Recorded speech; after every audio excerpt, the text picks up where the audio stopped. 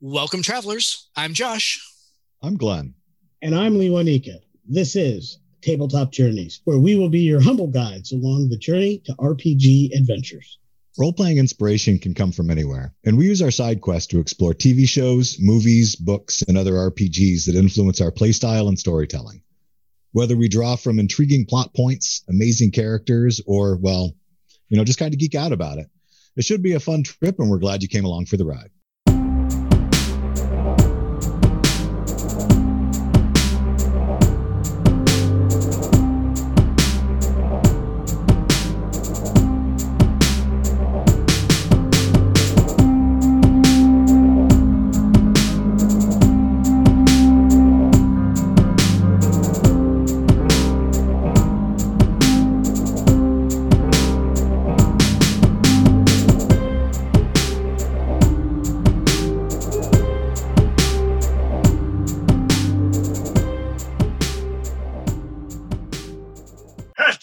Sidequest! And now, here's a message from friends of the show. Order up! What's this? Oh, it's Fat Magic, a massive food and fantasy adventure for 5e. Can I eat this? That's right! It's packed with foodie subclasses, culinary spells, and a smorgasbord of fantastical food monstrosities. Is this food or not? Head to fatmagicrpg.com to support the Kickstarter today. Oh, okay. Thanks.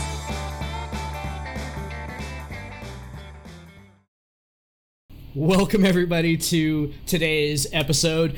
We really think that you guys are going to be in for a treat tonight. We have been asking for the last week and change or so about questions from you all. You know, you guys have supported us for, it's been 7 or 8 months now that we have been doing this podcast. You have been supporting us with listening, with your Patreon subscriptions. Nothing else. We really so sincerely appreciate all the support and all the love that you guys have been showing us. This is a labor of love for us. We have an absolute blast, and we love kind of peeling back the curtain a little bit and bringing you all in to help us make these episodes. And so I am just thrilled to be joined by both Lewanika and Glenn once again. As we are diving into our questions from the audience episode. Let's dive in here, and we're going to start with one of the questions from somebody who has been on the show, somebody whose name has come up on the show in both complimentary and cursing fashion numerous times. First question is from Benito, and that is, what was the best character story each of you experienced? Gentlemen, who would like to take this one first? I'll do it. I'll go for it. Glenn, go ahead. So I thought this was a great question. I love that it's the first one. And thanks, Benito, for sending it in. I play with Benito on Streams of Spiro, and you can also check him out in a SideQuest episode we just did. But in terms of best character story that I've ever experienced, I'm not even going to go with the character that I played, because I've done a lot of storytelling. So a lot of times that means we're sitting on the other side of the screen.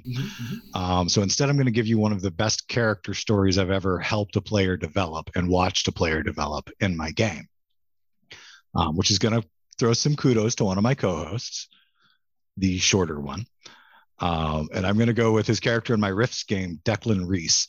He was super, super fun to play. Now, in Rifts, he played a Canadian Mountie, which is almost Paladin-like, right? And he was really hardcore trying to play that character, and he was doing an amazing job. I mean, he was honor-bound and knight in shining armor-ish for a futuristic kind of campaign, but he got saddled with a group of heroes that had more than just one wing in the fire. To put it mildly. And they constantly... That's a great phrase. Constantly challenged his paladin-like devotion and his lawful goodness. And I don't normally put a whole lot of stock in alignment or requirements to alignment, but depending on the game and Rifts, if you can't maintain that alignment, you lose the class for the Mountie. You can't be a Mountie if you lose it.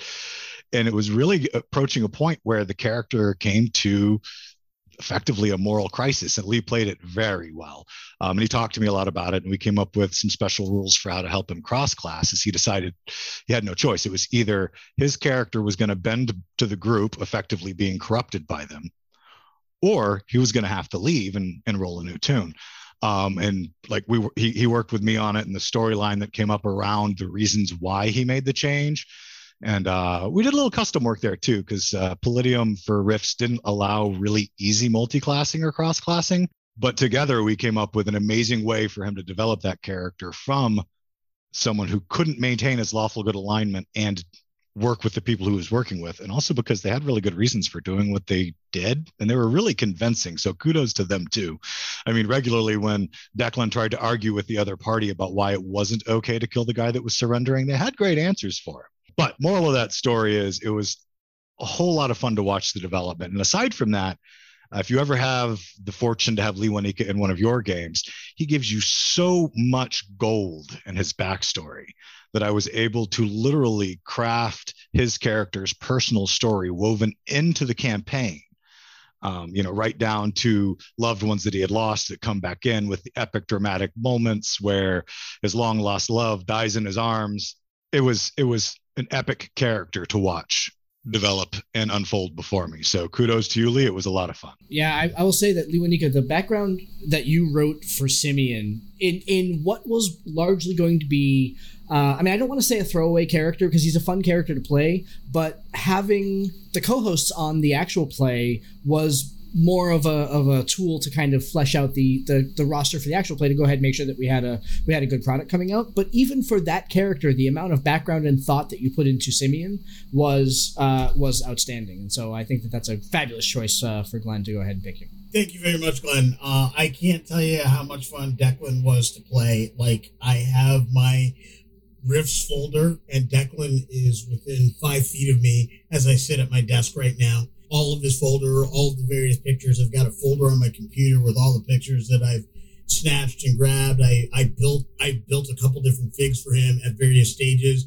and a couple of the NPCs that went with him on Hero Forge as well. So, I loved playing that character. I loved the game world that he was in.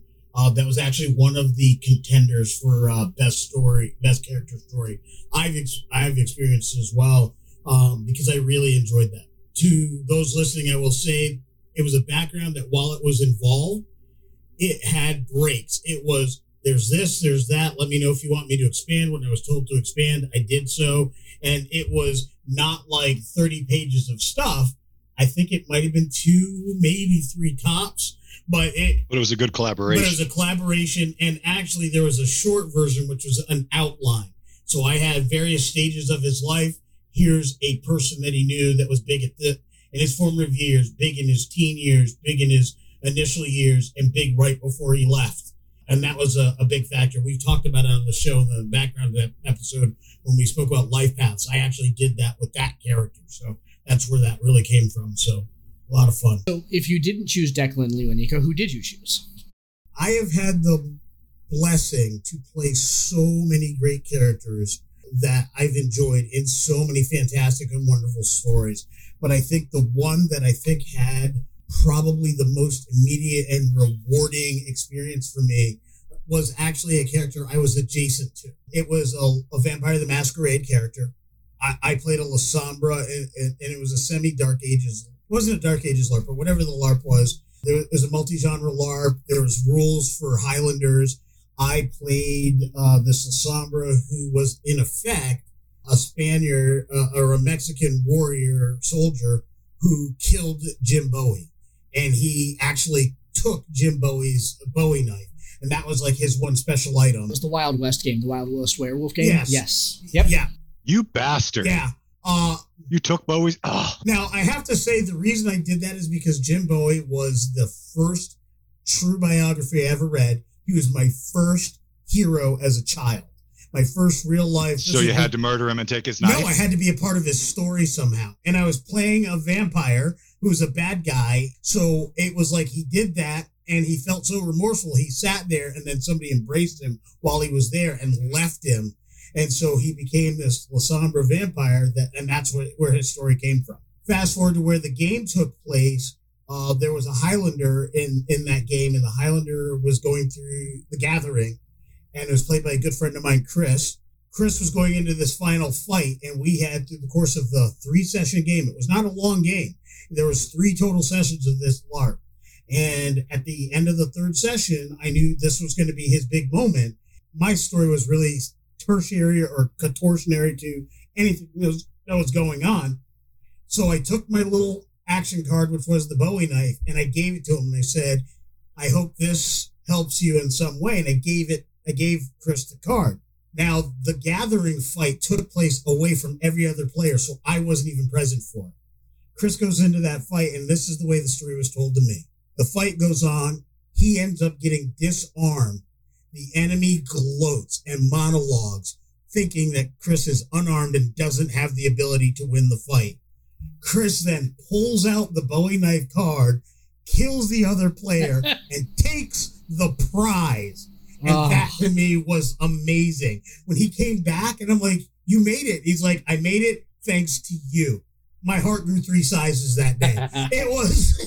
It was amazing. It was a beautiful moment that I got to share. The player he was fighting with was also a friend. It was a brilliant scene. The storyteller was like, I couldn't even believe he pulled that out. Like, that was the coolest thing. There was no way to know it. It was just good RP that ended up with a huge mechanical advantage that won the day. Can't beat it. It was a fantastic story. Oh, that's absolutely fabulous. Great. So mine is a character that I never actually played, but it was a character concept for it was another Vampire the Masquerade game, and the game just never took off, right? And the character concept that had been pitched to me, it was going to take place in Las Vegas. The name of the game was Sin City, and I was playing the Malkavian Primogen of the city. Let me just say, without any sort of glib or anything, that I love me some Malkavian, right? Yeah, I mean, no. They are. I played a lot of Ventrue, I played a lot of different things, but Malkavians were always the ones that, if I could get into that headspace, you laugh. I could totally see you as a Ventrue. Oh, totally. Too. Oh, yeah. And I was like, Ventrue was always kind of my class. That's actually how, yeah. Like one of the stodgy absolutely. ones. Oh, yeah, totally. Yeah, like I would like go to Goodwill and buy suits to wear at LARPs as a Ventrue, because that was the only way that I would play a Ventrue, right? Anyway, Malkavians are the class that I love playing, and it takes a lot of work to get into the headspace, I think, to play a Malkavian correctly. And it also takes a lot of work to sometimes get out of the headspace once you've been playing a Malkavian correctly for any period of time. But the background that I had written for this character was basically, it started as this letter that was being written to his sire several years after he had killed her. Right?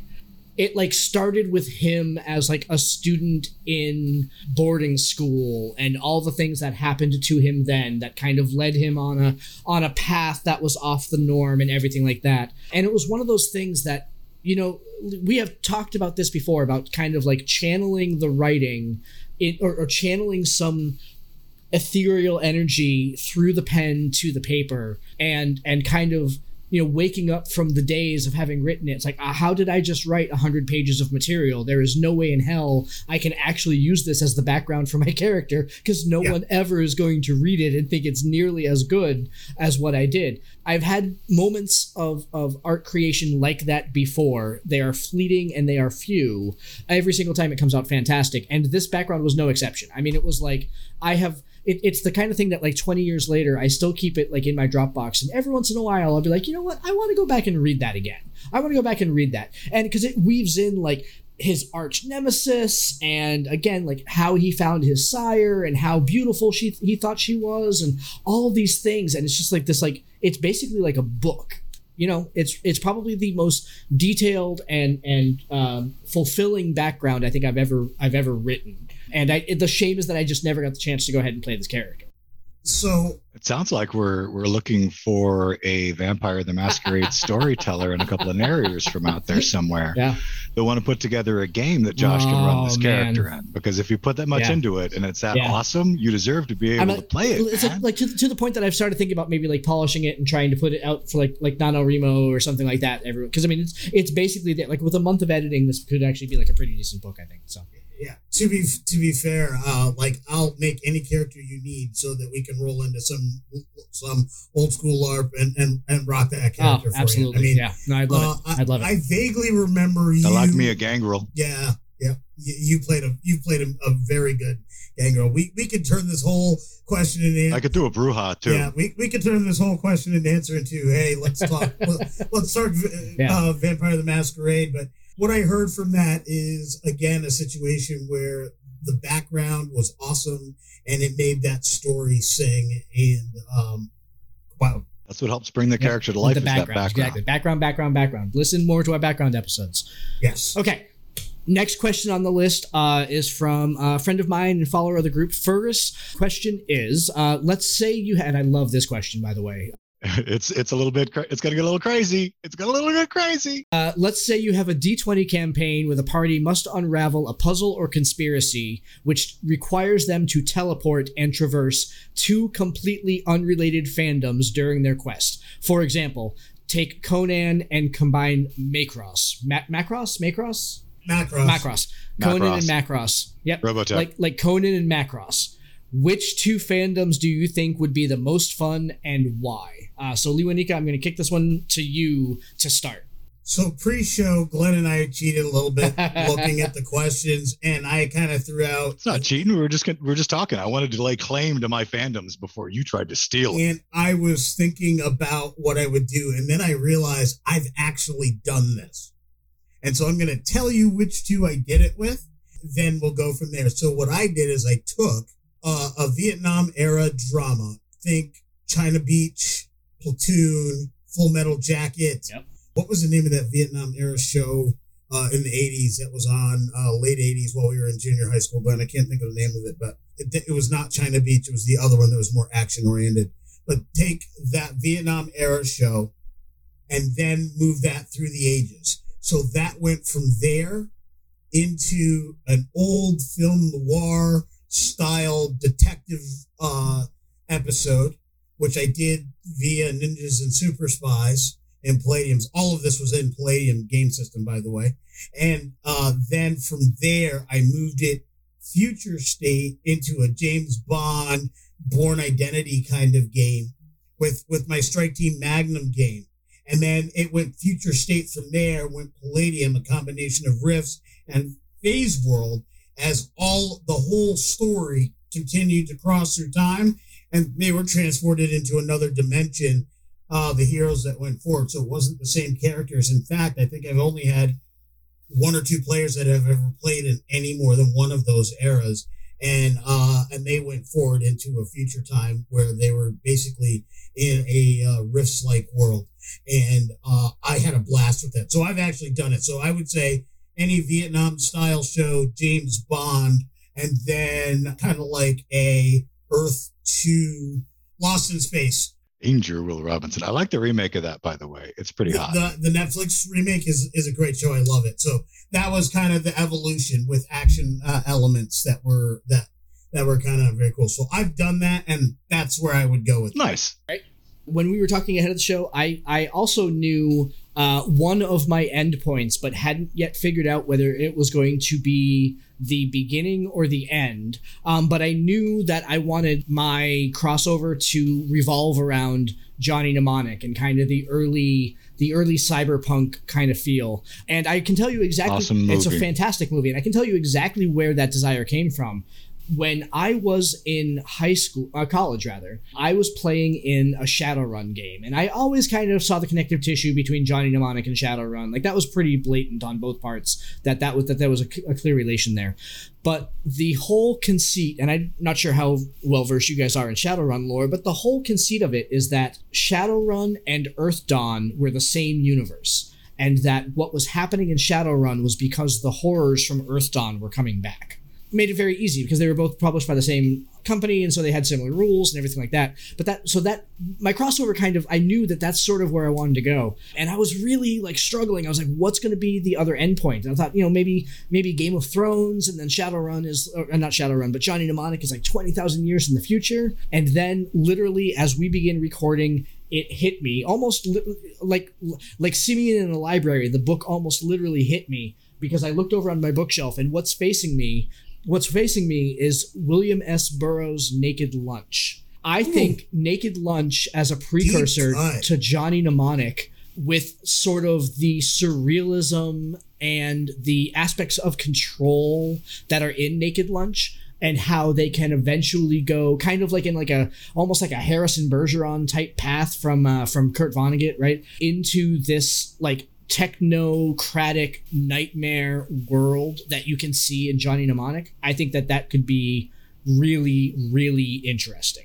Ladies and gentlemen, people of all ages, fans, friends, and casual passersby, you have entered the highbrow zone.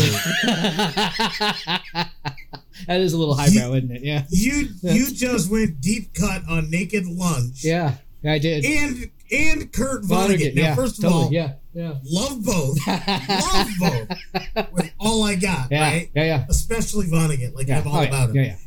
But Naked Lunch, while I have not read the book, that movie, which was out there. The movie's fine. Yeah. It was out there. Like, I can't see Peter Weller without seeing the Naked Lunch anymore ever again.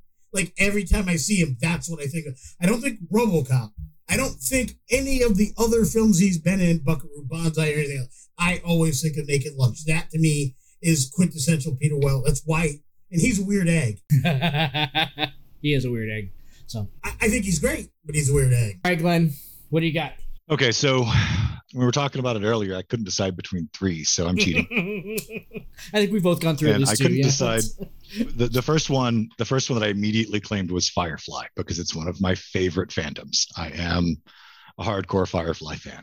And there's so much potential in the Firefly world anyway, just because with the way it's set up, and the space Western vibe is awesome, but then the different states of technological advancement on the different planets throughout the system, it just creates any environment anywhere almost. It's pretty cool. My game is going to be set in the Firefly universe, and the way it's going to hop genres is by stopping at different planets. Yep.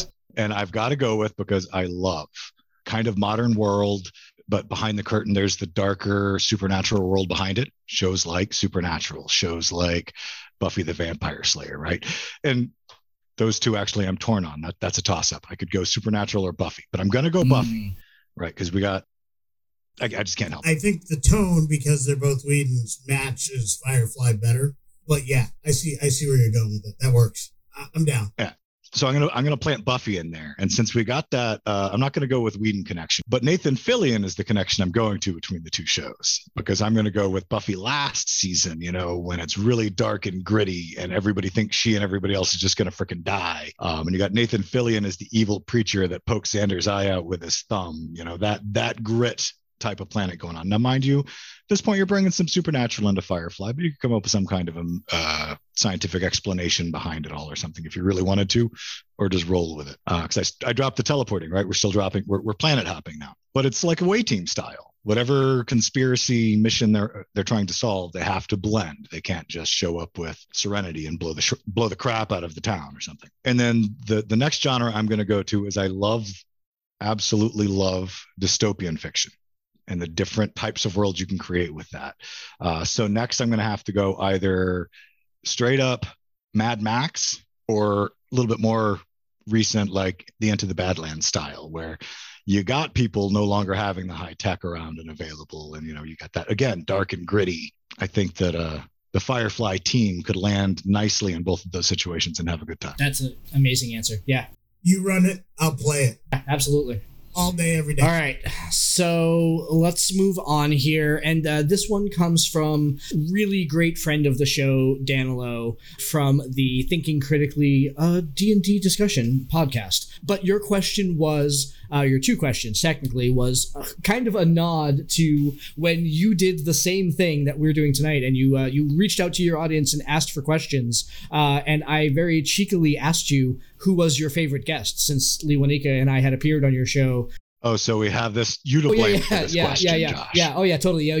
Because I was looking at this question going, that's not freaking fair. I can't say who my favorite guest is. I don't actually have one. I love them all. Which was Danilo's answer. He absolutely, that's absolutely the direction that he went. But also, and what has been our favorite episode? So because this is my fault, I will fall on the sword here and I will answer first. We have been blessed by really having some great guests. Not only Danilo and guests from other podcasts like Zugai from the Nerdy People Play channel, but also Travis Legg, 3 to 4 Games came on.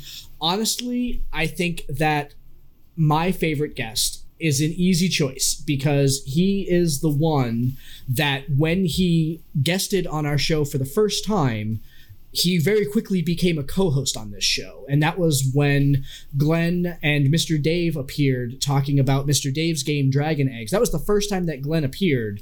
And it became blatantly obvious to me at that point that Lee Wanika and I yelling at each other was not good radio and that we really needed a third voice to add. And so just pleased as punch that after hearing that we needed that Glenn accepted our offer to go ahead and join the show as a permanent co-host. And so I'm gonna go with that sort of cheating answer and say the one that we have invited to stay. That is a cheating answer. That is the greatest cheat of all cheats. Yeah. I won't even call you out on any of the holes in your story. I'll just let it ride.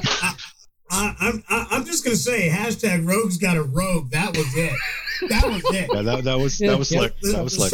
The charlatan background is real, folks. It is real. College of Silvertongue. Yes, now, in terms of favorite episode, this is, I think, a much easier question to answer in a much more straightforward way. If I think back to what my favorite episodes are, and there are several of them, of course, I think back to sort of those early episodes that we did when we were still trying to find our identity about what we wanted to be as a podcast and what we wanted to do. I really think back that the first episode that we did about The Mandalorian, when we, in the middle of the Mandalorian season, realized that show was so stinking good that Lee Wanika and I, again, and Glenn, this was just before you joined us, just before, but like basically in the middle of the Mandalorian, Lee Wanika and I sat down to go ahead and record probably something about Tasha's Cauldron of Everything, and we like sat down and just started talking about the Mandalorian, and 90 minutes later we realized we hadn't actually started talking about Tasha's Cauldron of Everything yet, and that was really what birthed the first side quest.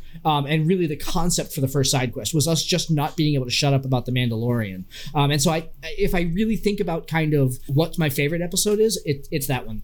Were to jump in and say this, I'm not going to touch our favorite guest. I love all of our guests, and I think every person that we've had the blessing and the to be able to talk with, sit down and talk with / interview has been amazing. I've learned lots from all of them. And almost every one of those conversations, some part of that conversation has generated a thought that I'm about to bring into a game or that I have already brought into a game.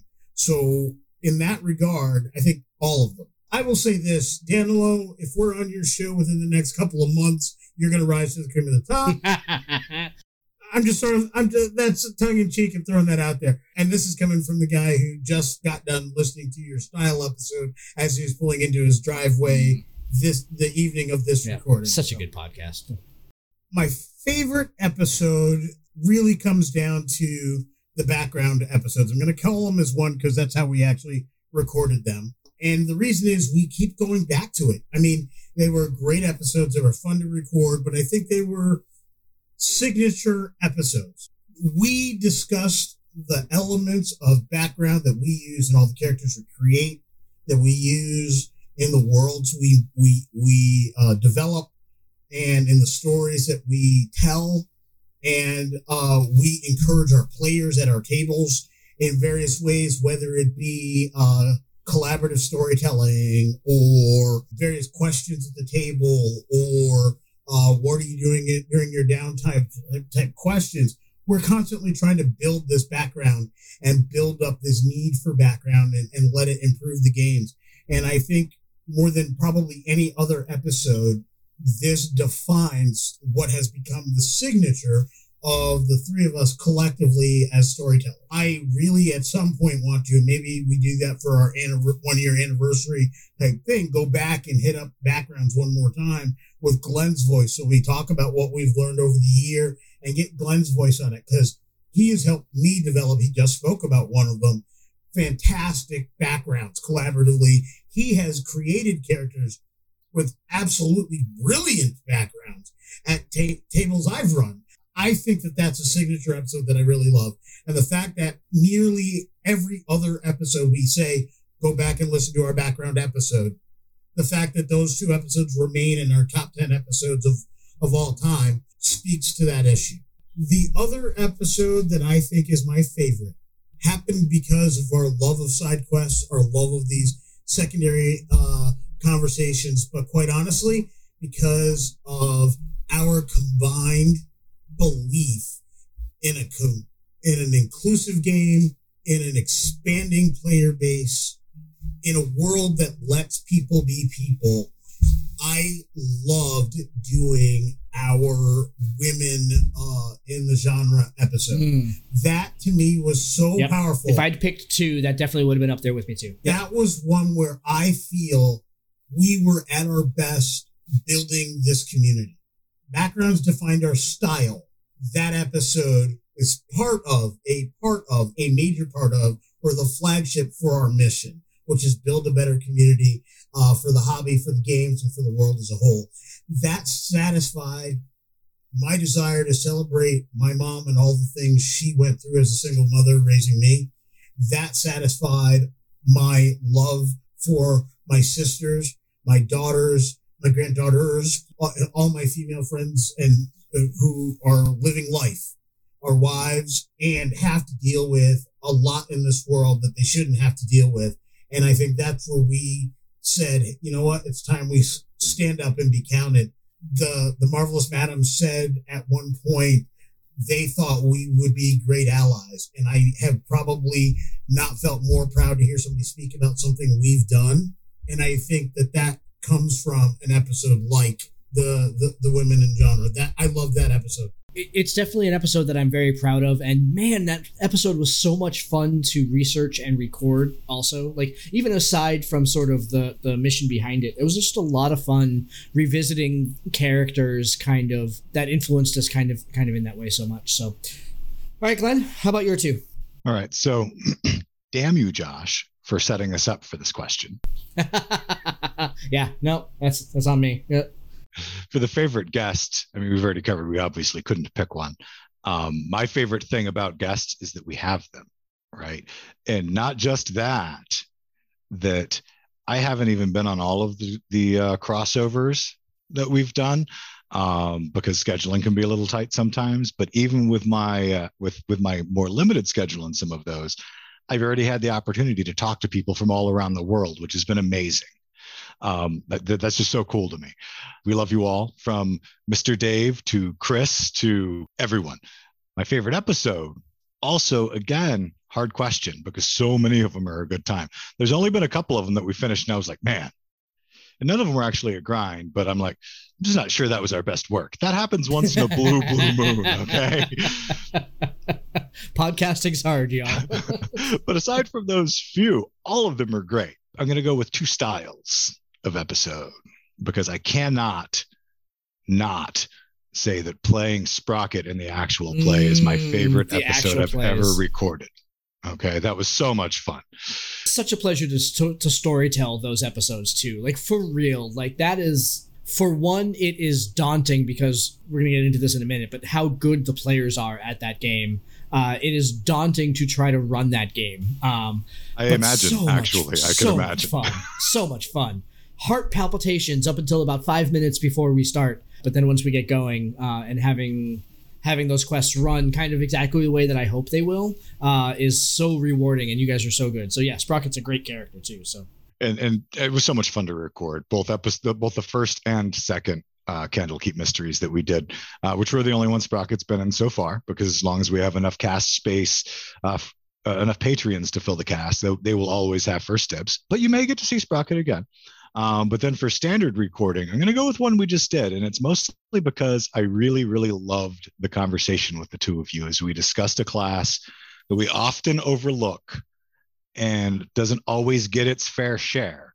And it wound up becoming 2 episodes, but I really, really enjoyed the cleric episode. We had some awesome. That was a lot of fun. Awesome connections, and we took each other to different places in that episode that we didn't really expect to go. It was a really good time. I really enjoy our subclass rankings too. We're going to be doing more of those. Obviously, we've got more of those coming up. We have more ideas coming up about subclasses in the future, so lots of fruit on that vine. So totally agree with you. So Danilo, there is the answer to your questions, and I. In return for asking you the same questions on your show a couple of weeks ago, we have picked up the gauntlet. Our next question comes from a friend of mine again from the Facebook group, Jeff, who asks, how do you as a DM or storyteller deal with figuring out puzzle difficulty in your game? This is the first kind of question that's on the list here that we're gonna cheat a little bit and say that we're gonna give some superficial answers to this question, because this answer is an episode and will be an episode in the future. We're gonna get into this in a lot more detail about how to lay out puzzle difficulty. So superficial doesn't mean poor quality. Like no, exactly right. It would take too long. Way too long. The easy answer is, for me anyway, is that as a storyteller, you need to remember that the entities that are solving the puzzle are not your players. The entities that are solving the puzzle are your characters. And as such, your characters have skills and have abilities that you as players may not have. It requires a storyteller to both be flexible in what the answer to the puzzle is and to reward a player who will say, my character is investigating or perceiving or trying to figure out from a nature angle, or trying to stealth around the puzzle, or whatever. It requires the storyteller to be flexible and accommodating to how the player thinks their character would solve it. There cannot be a puzzle in a game with one steadfast answer that only the DM knows, and the players have to figure it out, but right. The characters don't have that chance. The characters get to do things that the players don't do because the players throw fancy math rocks. And that's kind of the way that I feel about that. Again, it could be a whole other episode. But Glenn, go ahead. I agree 100%. And it's all about the way that you flavor it too. Because when you're designing a puzzle and you're trying to figure out how hard to make it, you're kind of, remember, like Josh said, designing it around the characters and their skills. Now, don't get me wrong. You can use some knowledge of your players in there too, because giving a character, a player at your table, some geek candy that speaks right to something that's close to their heart, that's awesome too. You come up with your puzzle and you have multiple ways to solve it. Always have multiple ways to solve it, right? If it's a riddle, it could have a really cool answer. All right, it's got one answer. Well, what if nobody at the table as a player is good at riddles? If they come up with the answer out of their head, awesome. It was role played in character, say they speak, you award inspiration because that was the way you hoped somebody would get it. But if nobody gets the riddle, then you also have an intelligence check difficulty factor for the characters to try to figure it out with a scale on whether or not you give them a clue or straight up the answer if they roll something really well. Because you can't always count on a player's ability to think their way through a problem that you came up with, because one, they're not you. And two, they're not actually the player in the situation, it's the character. So you got to play to that. You got to design the scenario so that you always have an out and a way to give them more information and a way for them to be able to find the information through skill checks and using their character's abilities. So even if the players don't come up with the answer, the characters can. I'm going to follow with a bit that I just used when we were on 19 Hits the Dragon and we were talking about traps, because I think the same logic applies.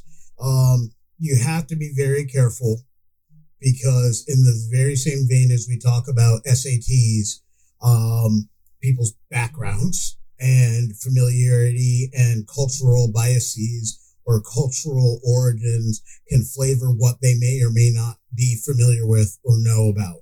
And depending on who's at your table and when, you're going to have to consider that when you start talking about what puzzles or what types of questions get asked and how they may be answered. If your player has never been outside of the town they've lived in, giving them a riddle or a puzzle that is dependent on knowledge of La Louvre, for example, is not fair. You're not being fair to that player. And at the table, a storyteller's mission should be to allow a fair chance at success governed by the math rocks. It's still a game. Exactly. It's still a game, and everybody needs to have a chance to play. So, like Josh said, this is a whole episode. Suffice it to say that there's a lot to this, but you got to take into consideration your players versus your character. Right, so we'll get more into detail on that when we do the episode. Expect that in a couple of months here. Thanks, Jeff, for a great lead-in. That's going to be a fun episode. Lead-in. Thank you. That was a great idea for us to cover, and we appreciate the feed. And another lead-in, and we're going to do kind of the same thing with a question from our first question of the night from one of our Patreon subscribers. Woo-hoo! Dan asks, what builds for D&D 5e have you seen that people say break the game, and what is your opinion on that level of optimizing? For example, the Sorcidin, the Coffee Lock, or the Hexadin. Glenn, I see you doing jazz hands over there on the Zoom. Yeah, I was dancing around thinking, pick me, pick me, pick me. Have at it. Hey, have at it. So I wanted to jump on this one first, so thank you. Specifically because the first part of your question I can't really answer very well, Dan, and I apologize. But I just came back to D&D with 5e. I am running 2 games at the moment and playing in 2 or 3. But I haven't actually run into a Sorcidin, Coffee Lock, or a Hexadin. So for the current builds that are out there that are optimized, I haven't experienced them to speak about them, but for the concept I can, and I wanted to jump in on the front side for that, because a lot of people stress, and I used to, all right, I used to seriously stress min-max optimization. It drove me nuts, and I used to have strong opinions and get all upset. And then as a storyteller, one day I realized that I have a friend that's a min-maxer. Hardcore. And I talked to him a while, and I've had him in my games, and it used to drive me crazy a little bit sometimes because of the way he needed to create the character. But in really trying to help tone down the gods that he was always trying to build, I really learned and realized that that's what he needs to have fun. His mind needs to approach the character concept as a puzzle. It's the way that his mind works. And he needs to find the best way to make the pieces fit to create the coolest badass that he can make. And that's where his fun comes from. And I suddenly realized I was being a dick and constantly downing the min-maxers. If that's what they need to have fun, if that's the requirement that they have to bring fun to the table for them, that's what the game's about. So, hey, it's not me. It's not for me. I mean, I'll make a cool concept, but even if it's being made out of D4 daggers, if it's cool, I'll play it. But if you want to create somebody that deals the absolute most damage per hit, rolls the most dice the most often, more power to you if that's what it takes for you to have fun.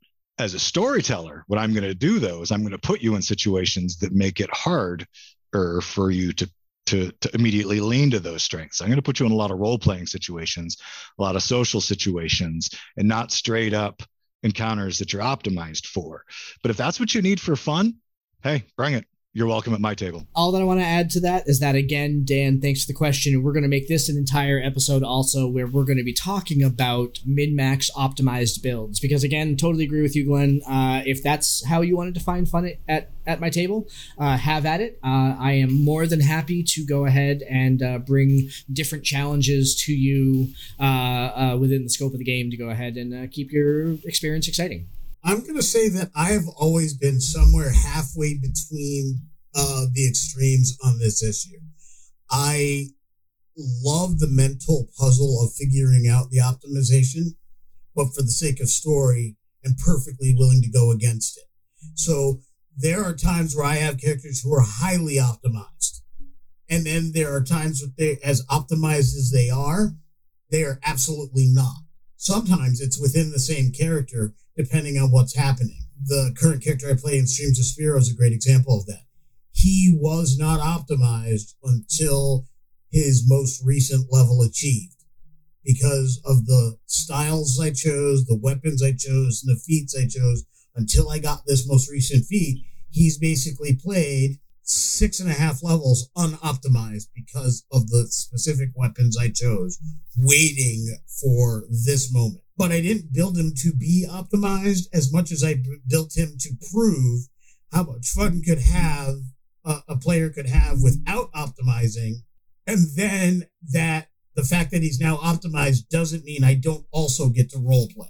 So I kind of did this on purpose. It was actually part of my design process for this particular character was to set out to do these things. And it was one of my early characters in 5e, that one of the first probably 8 or 9 characters I built for 5e. The first character I've played for extensive levels in 5e. And that's why I did it. So I sit in between. But great question again, Dan. And again, thank you very much for feeding us an episode topic, because that's going to be a lot of fun to talk about.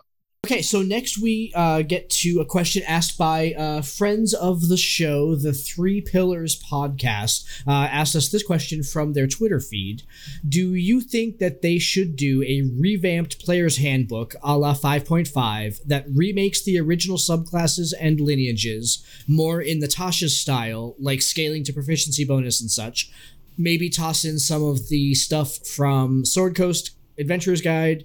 If so, what would you like to change? And if not, why not? So I'm going to hop on this one because I think the answer is really, really easy. Anybody that has listened to any of the 64 or so episodes that we have done knows that on this podcast, the answer is yes. Yes. Yes. Unequivocally. Remake the player's handbook. Unequivocally remake the player's handbook. Include the stuff in Tasha's. Include the stuff in Skag. Scale everything to proficiency bonus. Retool your subclasses. Yes, yes, yes. Do it all. Right. And fix the you just straight up broke in the first place. Right, exactly. And hire Glenn as your editor. Hire Glenn as the editor, really, yeah. Key here. They need to do this as a free rules correction PDF. Yeah. That you can buy as a separate book if you choose to pay for it. Because we already paid for a player's handbook, Wizards of the Coast. So if you ever, by some miracle, listen to this, don't make us buy it again. We already know you're working on 6E. It's going to come out in the next probably 2 to 3 years. So don't make us buy the player's handbook again. Give us the PDF for free, just like you did with the core rules, because honestly, that's what we deserve. We brought you to the heights of the greatest game, role playing game ever. Throw us a bone. Throw the fans a bone. Yeah. But there's so much to change that could also be its own episode, and already kind of has really been. Could be its own episode, yeah. It comes in all of the subclass rankings because like we talk about subclasses exactly. that could be better. How to fix your ranger gets talked about a whole lot because, oh God, ranger needs help before Tasha's, Yeah, so I mean, that's the other thing too, is that as kind of a teaser for things that are coming after we finish our subclass episodes, we're going to start talking about how to fix some of these classes. And this question kind of comes up a little bit later, so we'll get into that in a little bit. So the next question, and again, I'm a little bit to blame for this question. So Allie is a friend of my family, who asks the very cheeky, how do you feel about money in free parking? Which of course is a Monopoly reference, and something that we talked about when we had Travis Legg on the show a couple months ago about homebrewing Monopoly rules and how nobody plays Monopoly the way that they're supposed to. I believe I made that comment. I think somebody made that comment. I don't know. Somebody smarter than me. I've never played Monopoly with anybody that played straight rules ever. Oh, exactly. In my life. I actually have. Of course you have. It was probably you. Right. Yeah. All that to go ahead and say that we are obviously huge fans of homebrewing and making your games better by changing the rules to make them fun. Do it up. If you want money in free parking, and that is what brings you joy, we are not going to argue with you on this podcast. So that's absolutely right. You want money in free parking? You got it. You want to decide that all dwarves are 8 feet tall and green? That's okay too. We're easy. Our next question here we get from another follower on our Facebook group. An old friend of mine, Tim, asks, what are some strategies to continue the game, as it were, after you've left the table? Context: some of the games I DM seem to have more story and plot develop over our Discord and Snapchat chats. how do I as a DM use this as game time so that the table time is better utilized? I don't know. There's a question in there somewhere. And a great one. This is a great question, in fact. And again, another question that we are going to take and make an entire episode, because how to incorporate game away from the table is that is a tough nut to crack for D&D. It's something that happens all the time when in live action role playing, and I'm not sure exactly. I haven't quite figured out why that is. And I think that the reason is that in live action role playing, more often than not, a character or a player and a character as a single unit are really out for themselves, right? There aren't parties in LARP very much, at least in Vampire the Masquerade, like where we all come from. So there aren't like parties necessarily. Each player is playing their own game, and each player is kind of playing those one-on-one with the storyteller, versus Dungeons and Dragons or other kind of party-based tabletop role-playing games where the party as a unit, the party is a unit that functions independently, but it's not like, it's not like Sprocket is going to have a scene with the storyteller away from the rest of the party. He could, but it's not going to be very common, right? That's just not the game that D&D is. And so I think that's why that's so much harder in Dungeons and Dragons. But again, we're gonna try to make a whole episode about this, because that's a really interesting question, and it is a concept that I think D&D could really use and could take from LARP in that way. I've actually seen this done fantastically well. It was by Benito. And that's who I was going to go with, yes. Alanis. Actually, yeah, no, that's true. And it is a hallmark. At some point, we're going to talk about styles and signature styles of DMs as well. And it is a signature style to Benito's storytelling, is that he does these individual scenes. Honestly, he gets that from his LARP background. And that, so I know where it comes from. It does come from the LARP. But he has found a way to make that very seamless. But part of that is he is intimately involved in the background creation and the story creation for every player's character. Yeah, that's very true. He writes he writes the backgrounds, yeah. Because he takes the time to be with the player creating the character at the onset, he is intimately aware of how that character functions and where they come from, so he can have individual stories and plots. So in that regard, it works more like a team-up series. So what you're getting at the table is the team up, and everybody has their own separate story that brings them to the group. And then at any point, he can take them out and put them back in. He can take 2 or 3 and put them back in. And then he can take these 4 and put them back in. But there's a process and a way to do that. I have tried to emulate with varying degrees of success. And honestly, there's a couple things that I know that work, and I'm going to save those for the episode. I do want to just throw out a little bit of quick actionable intel in all fairness. You already answered your own question, Tim, when you were talking about Discord and Snapchat chats. Any of those can work. At the moment, I know Lee Wanika does, and now I do as well. I start a Facebook Messenger group or some other form of chat with all of the players in a game that's a private chat where I can put out information, etc. But it's also a place where you can drive plot between games. You can ask questions. If there's a bunch of side quests on the board and you really need to know which direction the party's going, you can put out questions, and they can be either just general questions to the players, or you can cultivate an in-character dialogue in the chats as well about aspects of the game and ask the characters, hey, can you guys get a discussion going? You're all sitting around the table in your house or your manor or the inn or wherever it is that you happen to be. Over the next couple of days, if everybody could get on it, I'd appreciate it. Have some discussion about which side quest y'all want to tackle next, so I can do some pre-planning and get ready for y'all. So it could be in character or out of character, but you can utilize those chats.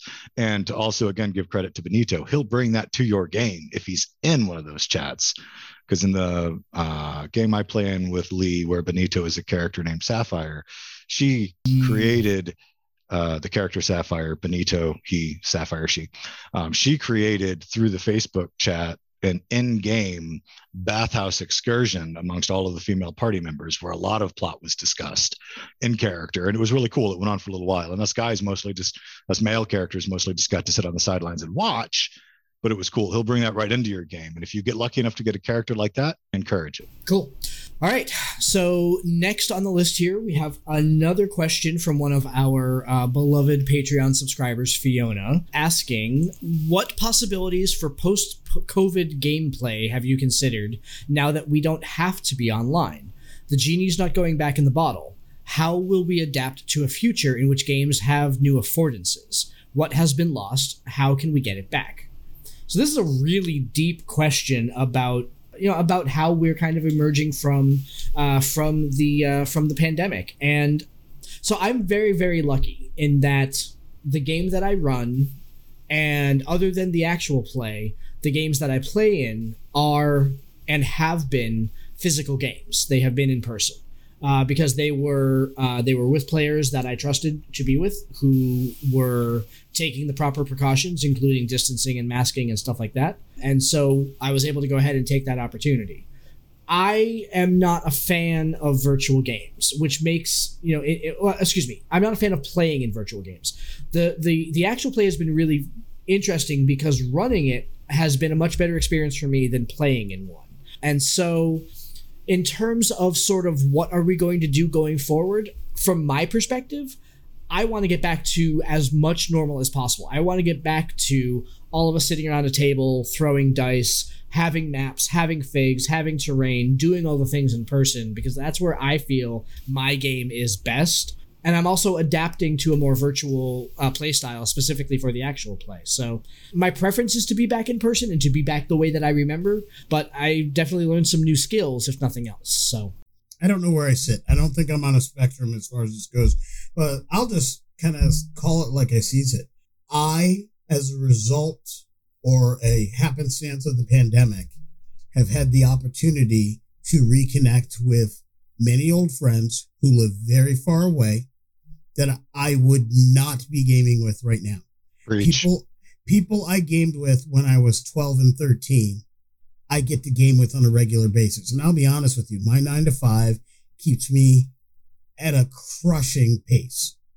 My 9 to 5, like just to record this podcast, I was up at 6 o'clock in the morning. I was at work by just about 10 o'clock because I commute about an hour. I got home a half hour before we recorded, and we started recording at 9:30 in the evening. We'll be recording till close to, at this point, midnight.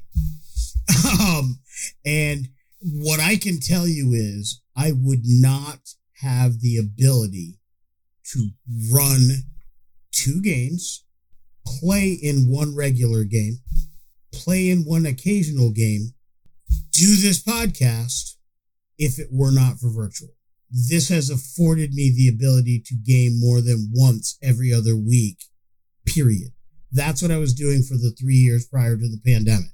Post-pandemic, my guess is I will get back to 1 live game, and everything else other than a scheduled convention will likely be virtual.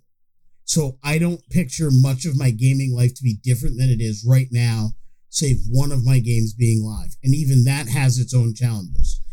I think the answer is we're going to better identify players who are better in one arena than another.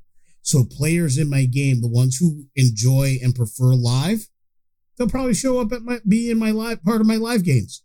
And the ones who are better adapted and better enjoy virtual, they'll probably remain in my virtual games. But as a parent, as a working guy, who has all these other things but still loves his geek hobbies, virtual is not going back in the bottle. It's going to be a part of my repertoire. There are going to be conventions I want to be a part of that I can't travel to. Virtual may afford me the ability to still be a part of that. I think that just the medium that we're recording this in, as we're talking about Dungeons and Dragons on an internet broadcasted podcast, kind of answers a lot of the question. Digital space is the future of the hobby. That doesn't mean there's not space for the in-person game, and I can't wait to get back at the table with some of my friends tossing dice. having my friends at the table, tossing dice and, just having a good time together and joking around in person. It gets a lot more rowdy. The game's a lot harder to control, but it's so much fun. And, I'll always want that.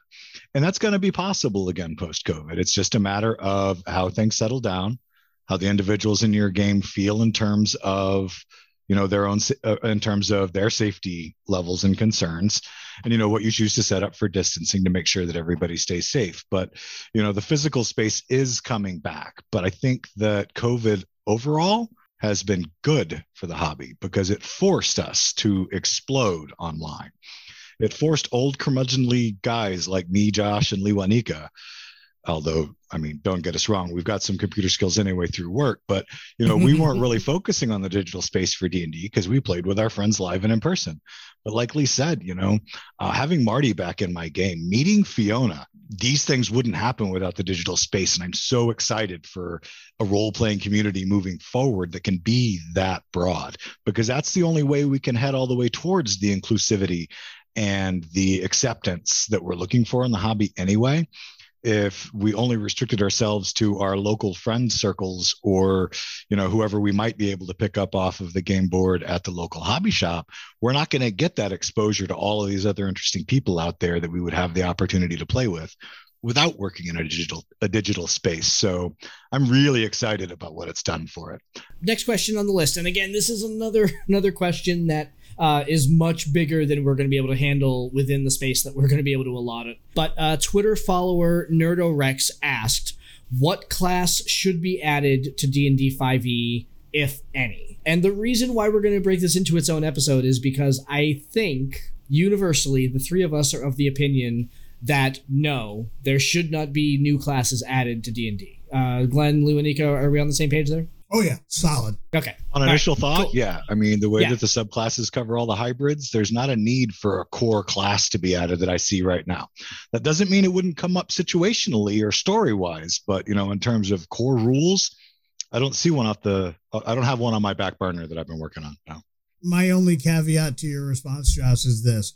While I would never close the door and put a wedge underneath it and seal the door and use some kind of sealing device a la Aliens to make sure no xenomorphs get in, I won't go that far because I imagine there is somewhere out of 7.5 billion people on the planet, someone could come up with an idea I've never thought of that could be a new class. Well, I probably could come up with a cool idea. Yeah. Yeah. So I will allow that there's a possibility out there.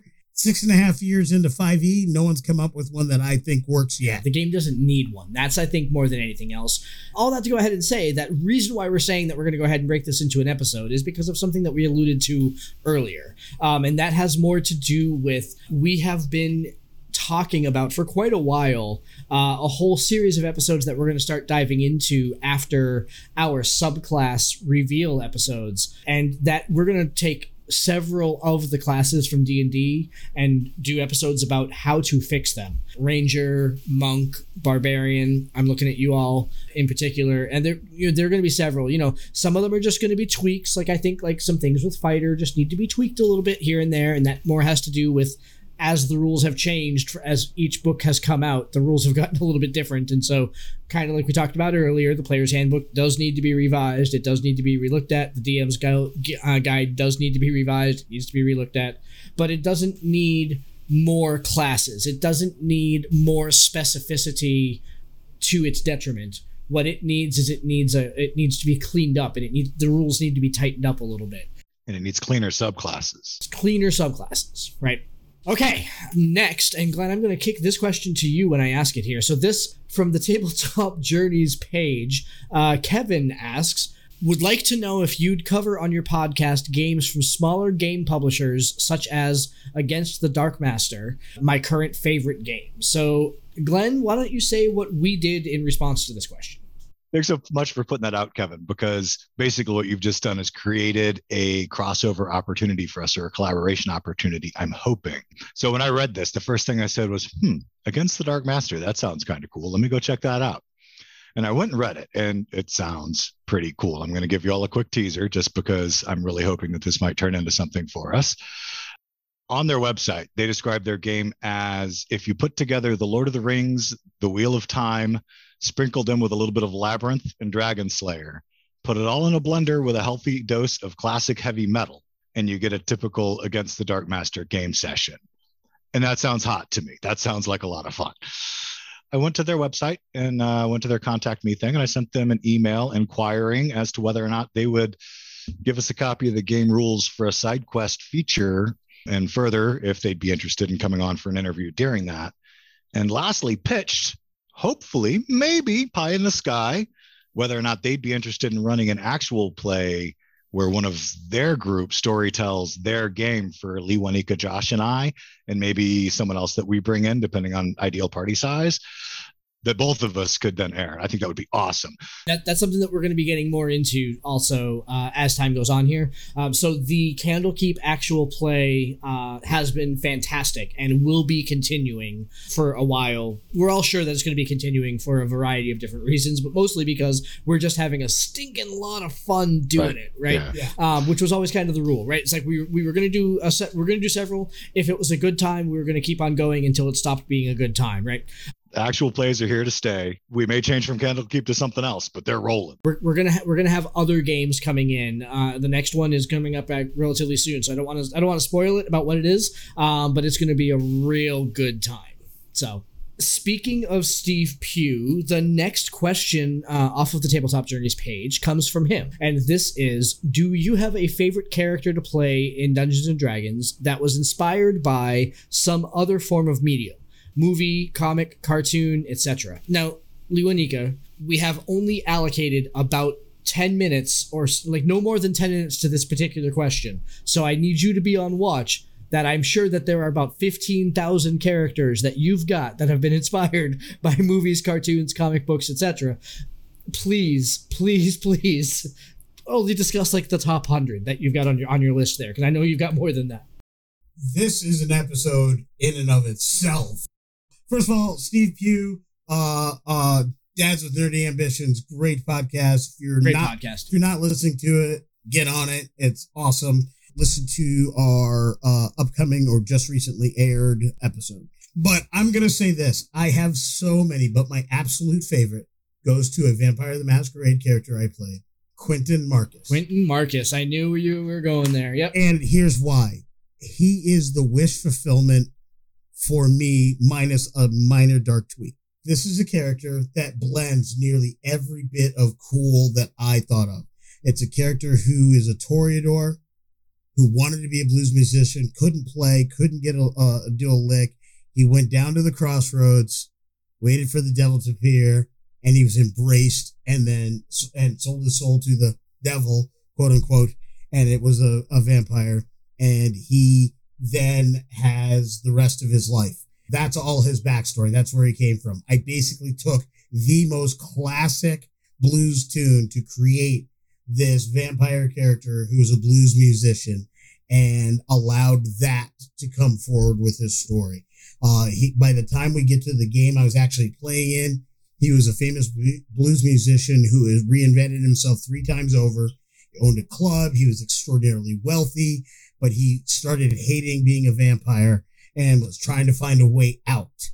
And that's the character I built. It had that built-in tragedy, which was, hey, it was the 90s. A lot of us were feeling tragedy in one aspect or another, so I got to role play that out in a game.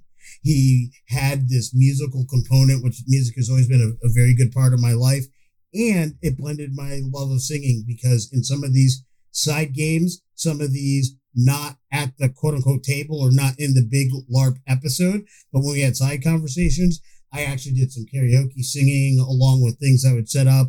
I actually put together mixtapes that were Quentin's albums and such like that, and I still have them. What I really love about it is I actually named one of the albums Toreador Sunrise, and the reason was the year I built that character, Ford Motor Company came up with a brand new color for the Mustang, and it was Toreador Red. It was an official color in that year. I want to say it was 1996. I think that was the year it was, but at any rate, I remember that, and I actually have this vision of the album cover. And to be honest, whenever I do a modern game D20 Modern or anything that has the modern era, everything about Quentin Marcus's story minus the vampire bit is always in there. His record label, Bump in the Night Records, that's a facet. That's an actual in-game thing for those. The movie he was in that I did during the course of the game, that's an actual movie in the backdrop of these worlds I built. It is kind of like that cigarette brand that Quentin Tarantino has in every one of his, and Robert Rodriguez have in every one of their shared universe movies. I just love it. This is a great question, but it was a really difficult one for me to answer because I've gone through a lot of evolutions in terms of how I draw inspiration from other mediums. When I was younger, like a lot of us, it takes a while for the plagiarism lesson to settle in. I tended to be very direct in what I took from books that I liked or shows that I liked. I might straight up play the character in a D&D game. Original, not so much, but that's kind of how I learned to start my characterization. But as it evolved at this point, I can't pick a character that's not based or inspired in some way, often by multiple characters, because I don't always just draw from the same space. I've had a couple that came out super specific, but I've never started as specific as developing a character off of a blues song. But I'll come up with a cool concept and then I'll take pieces from different spots and kind of meld them together. As an example, one of the ones that I've been working on recently that I haven't quite been able to find a game to play in yet is kind of like an urban ranger with got to talk somebody letting me design an urban environment, by the way, that because cities are much tighter, he doesn't work with a longbow. He works with hand crossbows and rapiers. He's a dex-based dude, right? And at that point, he started bringing a lot of things in. His character background is going to be urban bounty hunter. So he's on the vigilante side of the law. So, you could take a little bit of Batman or any other kind of vigilante guy and put him into there. And he's there. Yeah. He's there. A little bit of the Punisher. Absolutely. He's going to be acrobatic. He's going to be dexterous. He's going to be a 2-weapon fighter that alternates between 2 rapiers or 2 hand crossbows, kind of like Bodhi does. He's kind of what I would have built Bodhi to be if I started from the beginning for where Bodhi's going in your game, Lee. I was thinking about going Gloomstalker, so we had that like night guy going on. Kind of, yeah. But then I'm throwing in some gunslinger vibe with the hand crossbows, and I want a cocky attitude like Jesper out of Shadow and Bone. Mm-hmm. Mm-hmm. And this is the concept, but it comes from a lot of different pieces. Just make sure you show up with your 20 pounds of alabaster coal, right? We'll make it work. Yes. If all else fails, I'll have the goat crap in a bag. We'll throw that in there. It's methane. It'll work. Exactly. So again, this is going to be an entire episode. We could lose track on this very, very quickly. However, I will say that right now I am having a lot of fun making a evil big bad that is based on Mumra. I'm just tossing that out there. The easy answer to your question, Steve, is yes. Can I do we do lots. Lots. Please do. Mumra, the ever living. Exactly. It's gonna be fat. It's gonna be awesome. I can't wait. But I'm also working on a sect of warrior priests of the grave based on the priests from the movie Priest. Excellent. Yes. So if you haven't watched Priest yet, watch it. It's super cool. Yeah. And I've got some great stuff that I'm going to save for the episode because please do. Yeah. Because again, we could be here for a while. Forever. Yeah. And mine isn't just how many characters have I done. I've actually designed specific campaigns. Oh, entire games. Totally. Yeah. I designed a campaign around a song and its lyrics. So and, again, coincidentally, there will be something coming up on the channel not that long from now of a very similar vein. No spoilers. Okay. Another friend of ours from the Facebook group, Gormley, asks, I've gotten the big 3 books for 5e, so I'm assuming she means the Player's Handbook, the DM's Guide, and the Monster Manual. I like to homebrew my own settings. What book should I add to my 5e library next? Lewanika, what book does she add to her collection? So I've got 2. Oh, one. She asked for 1. She asked for 1, but I've got 2 different answers because honestly, I wouldn't be able to answer this question unless I knew the base concept for her homebrew world. Because interesting. Okay. I think my answer really depends on, like, if she's doing a world that is based on classic culture, and when I say classic, I'm talking Greco-Roman, I would probably recommend Theros. If she's if she's basing something more steampunk or whatever, I would guaranteed recommend Eberron. Taking specific campaign settings out of the discussion, I would struggle between Tasha's, Mordenkainen's, and Xanathar's. I would say it really depends on where you think your players are going to go, because as a storyteller, I need fodder for stat blocks. I need creatures. I need information to populate my world. And I think Volos is better for that as a storyteller. If you're looking for, I need to know what stuff my players are going to want to play, then it's a toss-up between Xanathar's and Tasha's. I actually think you need both. But if you're trying to say which one do I need in order, if I'm building my world, I say go Volos first, then get the next one. Volos, by the way, would be my third choice, even if she was going Theros or Eberron. So I might be going a little off the beaten path here with an unexpected answer, but I'm going to tell you Van Richten's Guide to Ravenloft. I love this answer. Carry because on. of all of the books that have put out so far, that book in terms of homebrew, in terms of helping you come up with ways to string plots together, ways to flesh out villains, locations, you would have to do, I mean, homebrewers are already using their imagination to recreate, right? So you're obviously not building a domain of dread necessarily, but all of the aspects of building a domain of dread can be applied to any other world building technique that I've used. And it's also including a bunch of spins on classic D&D monsters to give you ideas on how you could homebrew your own monsters and ways you can change it, even if you don't want to go the horror element. It gives you a huge amount of information on making sure that you're building a game that your players are into, ready for, and have bought into. And it covers good storytelling. Absolutely. It is probably the best book I've seen 5e or honestly D&D put out for good storytelling. Glenn, you are absolutely not wrong. And I'm not going to change my answer because my answer is very mechanical, is what are the building blocks you need to do X, Y, or Z. But as far as how to, Glenn is absolutely right. And kudos to you, sir. I love your answers, both of you. My answer is neither of those, which of course makes this difficult, right? So they're asking for one book and we're going to give them three for different reasons, right? And Lee gave two other ones on top of that, right? My answer Rogue's is... gonna rogue. My exactly right. You're going to break the rules. I get it. Yep. My answer, absolutely, hands down, is going to be Xanathar's. And the reason why it's going to be Xanathar's is because of the extensive chapter on DM tools, on how to not just do the big things, right? So the storyteller guide for the domains of dread is teaching you how do you build a world.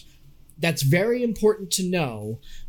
What Xanathar's does is smaller. How do you make magic items? Mm-hmm. How do you make custom creatures? How do you make little things, right? Yep. To go ahead and make your world alive. Volos Tome of Foes is a fantastic book for how do you craft bad guys. But again, I think Xanathar's just goes, it's less specific and it's less detailed on that particular thing and more general, still within the scope of, as a DM, what are the skills that you need to do to take what we have already written in the big three and make it into its own thing, right?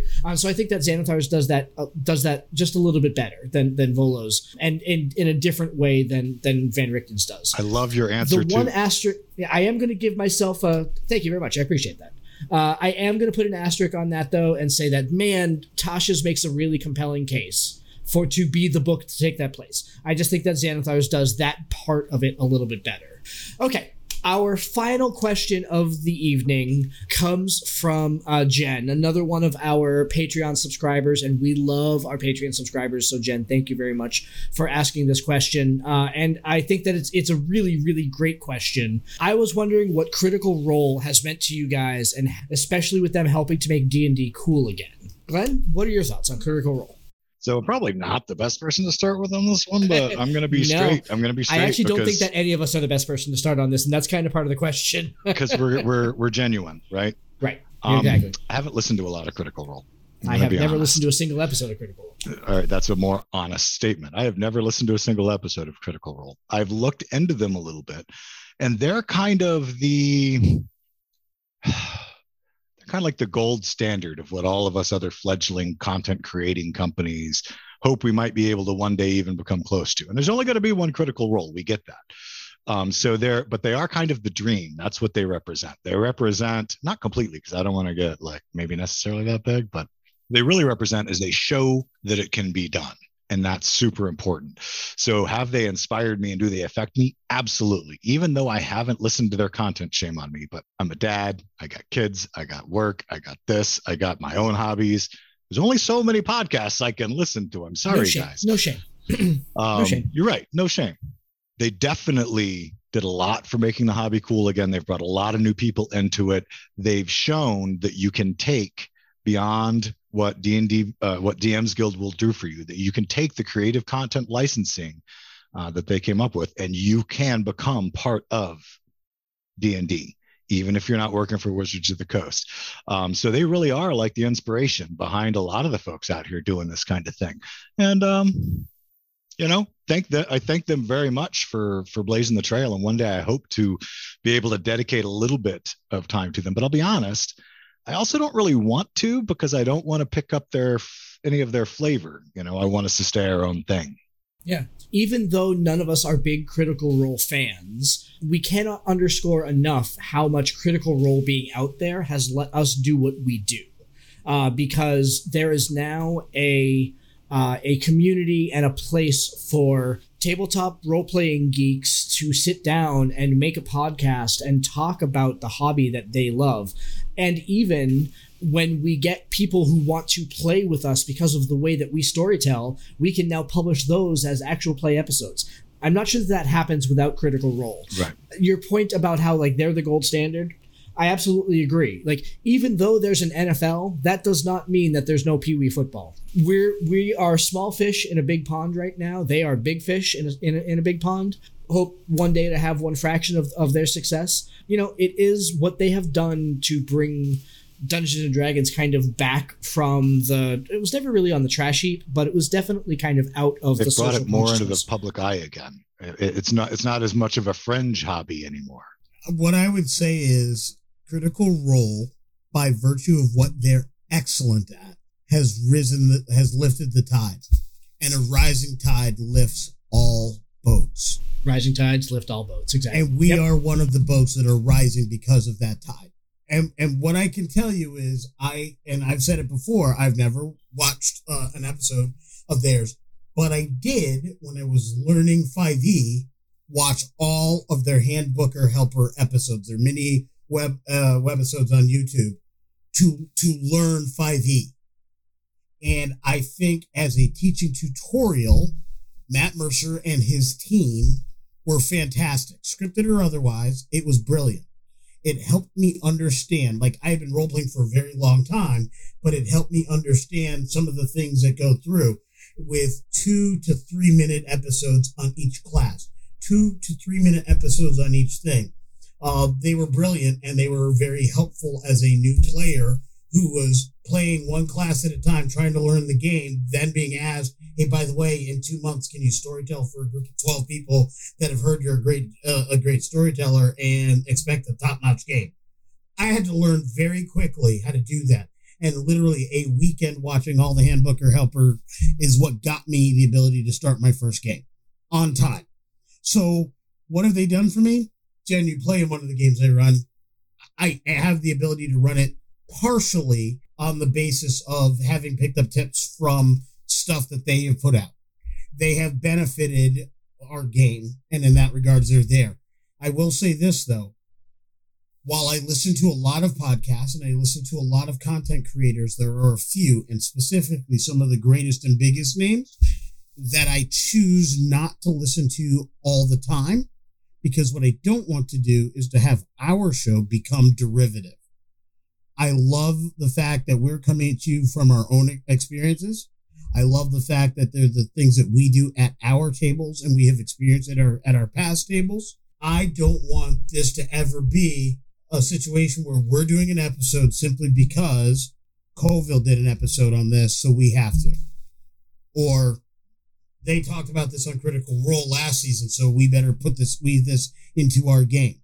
And if there's synergy and we happen to do something they did, let it be known that, hey, what a great coincidence. We both had great ideas. Well, and in the future, things like that might become more common. But right now, we're still finding our voice, and we need to keep it our voice. Later, when we've got that down solid, we could do something like that if we wanted to. Plus, not for nothing, but I'll take this as a feather in our cap that we tend to scoop most people when we put out new content episodes. So there's that too. Generally. That's just who we are. All right. So let's kind of clean up this episode, because obviously this is a long episode. We appreciate all you guys listening out there, taking some time to go ahead and let us have some fun with this, because we really enjoyed these questions. We have 2 pieces of business that we need to get through to the end of the podcast tonight. And the first one is, drumroll please, the winner of the drawing. So everybody who submitted a question in for us to go ahead and answer tonight, you have entered to win a prize pack of random D&D stuff that I keep next to me on my bookcase next to my desk, and when it gets filled, we find a reason to go ahead and give it away to people. Okay, so I have everybody's name in here, and I'm going to push the big green button, and it should whir and buzz and give us a winner. Here we go. It's going. Ooh, this is exciting. Great radio here. Yeah. It's pretty. It's like pretty. Swirly colors. And who's the winner? Dan Fields. There we go. Congratulations, Dan. Subscribers. Yep. Excellent. So Dan, after this episode airs, as you're listening to this, I will be in touch to go ahead and arrange to get you your prize pack. So thank you very much, Dan, for submitting a question and for listening to the show and for being one of our Patreon subscribers. We love our Patreon subscribers so much. You really help us do what it is that we do.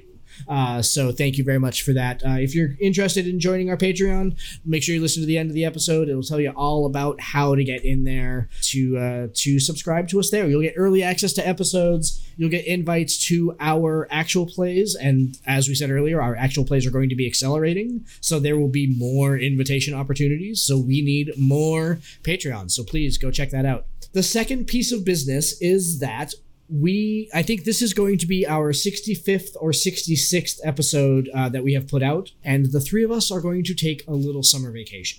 We're going to take a little siesta here, and the reason is, obviously, a beautiful time of year for us to go ahead and spend some time with our families who have been so very patient with the 3 of us as we are putting together this passion project.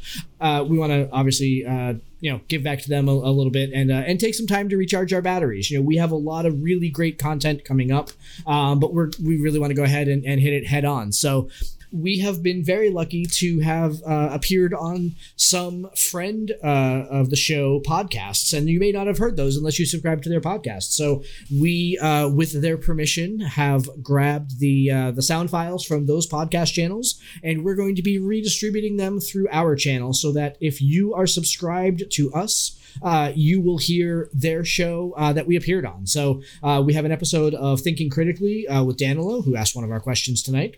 We have an episode of 19 Hits the Dragon with Mike. That was our Fabulous Traps episode, which we've alluded to multiple times.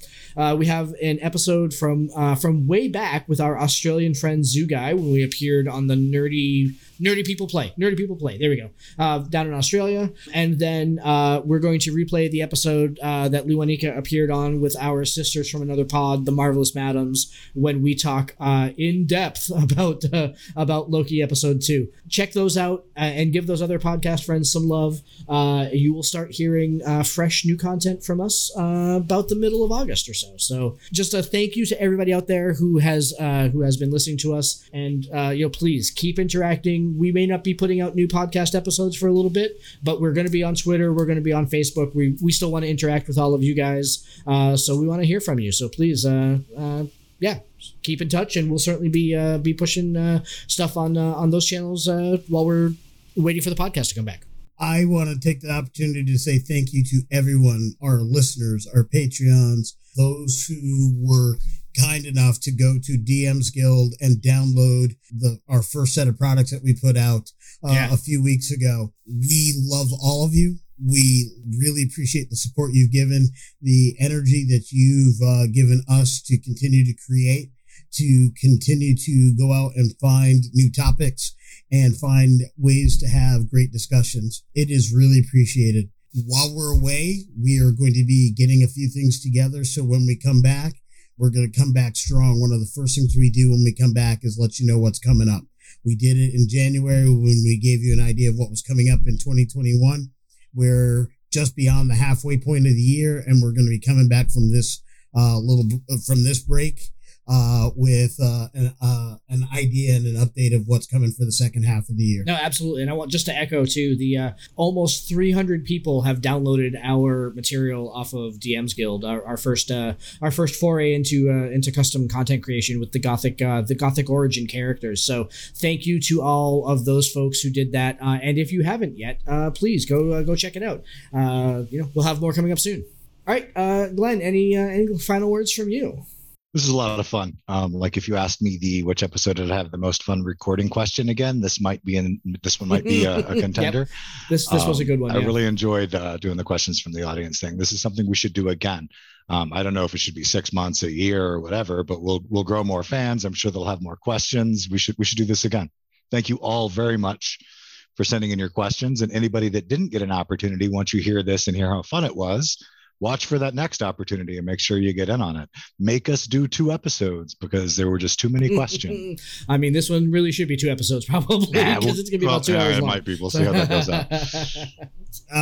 Send us your questions anyway. I mean, the worst case scenario, we can put them on the website, put them on the Facebook group or somewhere, and just and when we get enough questions to do an episode, bam, we'll do an episode.